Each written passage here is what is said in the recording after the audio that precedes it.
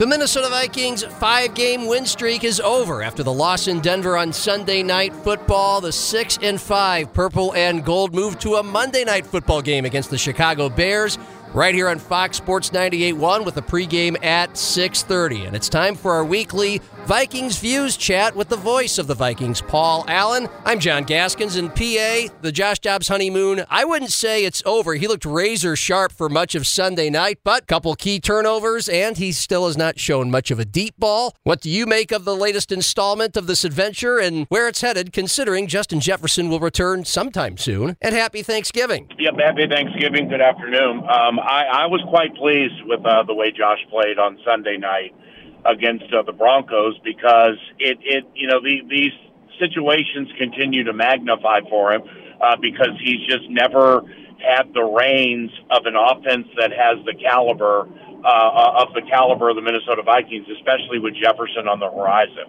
So the way things were mostly handled, I thought he took an okay step because of the exaltation people had felt. So Monday night, they'll head into the bye after the Chicago game. That'll give the staff an opportunity to work on things in relaxed fashion to amplify what Josh does well. Justin Jefferson and the staff have said that they're not going to play him until he's 100% healthy. Now, it's interesting. Chris Collinsworth on the broadcast Sunday night said he was trying to fish a little bit when he asked some members of the Minnesota Vikings, look, if the Vikings were able to beat Denver on Sunday, that gives them some cushion, and maybe that makes it easier to hold Jefferson out against Chicago into the bye. And he said they all kind of gave him some Cheshire cat grins. Well, they lost the game to Denver. What kind of sense do you have of, A, what good it would do to bring Jefferson back, and B, if he will?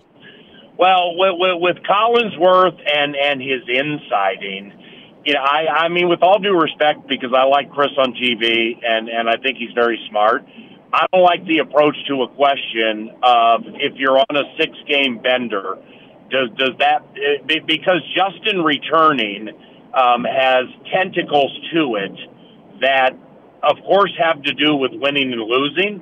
But if he's ready to play Monday night, there are fans who pay a lot of money to see Justin Jefferson, and they should see him if he's ready to go. So that's whether it's a win or a loss. The inside steam, as I've kind of low key shared with you weekly about Justin, is the Bears game always was the game on which I focused for his return. Now, I guess if you want to look at the house money standpoint of it, I don't think they have a lot of house money with which to play, whether they beat Denver or not. Well, then, yeah, wait until after the bye because you can most importantly, you can get plays that are designed for Dobbs with Jefferson because you have a lot of plays designed for Jefferson with Cousins. But do you have a lot with a quarterback who legitimately can break the pocket and become a run-pass option? I think that should excite Vikings fans that when they get a week with the bye to plan things like that, well, that's what they can do. So I guess it's 50-50 for Monday night, but they'll eventually get him back. I'll ask it this way. The Bears come in at 3-8. We know they led big on the Detroit Lions, who are now 8-2, and Justin Fields is back. And the Vikings were able to beat Chicago. That started that 5-game win streak. That was before a lot of things happened, including the two things we've been talking about. But, okay, do the Vikings need a Justin Jefferson to be an X factor against what the Bears compose of? They beat them without Justin, but they had Kirk. Now, I'm worried about this game. That's about the only way to put it. And I'm worried about it because Fields on this surface is lethal. All right? Fields on a fast track can ruin anybody's day anytime. But secondly is I just sense physically and mentally the Vikings are begging for the bye. A Week 13 bye is ridiculous. I mean, you already will have played 15 games, including preseason, before you get to come up for air. So the players and everybody knows that the off week is coming.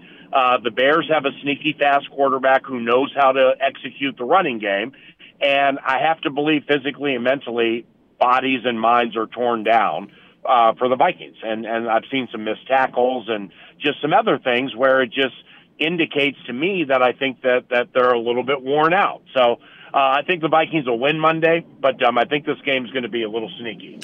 Paul Allen's number one Thanksgiving side dish is? What's yours? I'm right there. I like to just cram the mashed potatoes and stuffing together with the gravy. Yeah, I like it all. I like Brussels sprouts. I like we'll have some Brussels sprouts with Thanksgiving, but they need to be caramelized. So they're caramelized and they're crispy on the outside. Yes. And I really, really like that. I was going to say, you have to find a way to make Brussels sprouts palatable, and that makes them delicious. Number one, most overrated side dish that people seem to gravitate to that you just can't get on. I'm not on cranberry. Now, if it's cranberry out of the can where you shake the can like you're shaking cat food to come out or something, and then it just comes out in this big blob, I think that's gross. If it's homemade cranberry sauce and it has the actual cranberries and it's not super tart, that ain't bad. But I don't like pumpkin pie. I mean, pumpkin pie with whipped cream, yeah, I can do that with extra whipped cream. But I'm a banana cream pie guy. So I like banana cream pie. I like rhubarb pie. I like blueberry pie. But I don't like pumpkin pie. What about you? I'm into apple and pecan. Cherry's all right. I used to be big on pumpkin pie growing up, and I think that was just a little kid who enjoyed whipped cream. And you need whipped cream to have pumpkin pie. I was presented in a break room at one of my jobs last week. Pumpkin pie, hey, it's there. There's still some left over. Well, those are two red flags. There's still some left over. And then there was no whipped cream, and I guess everybody needed to use all the whipped cream to make pumpkin pie palatable, and there you go. And so that's it. Yeah, that's beautifully laid out. I think we're in lockstep.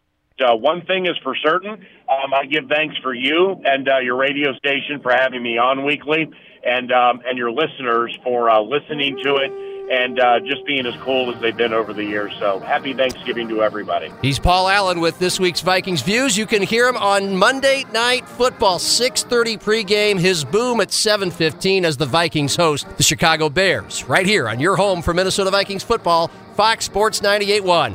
I'm John Gaskins.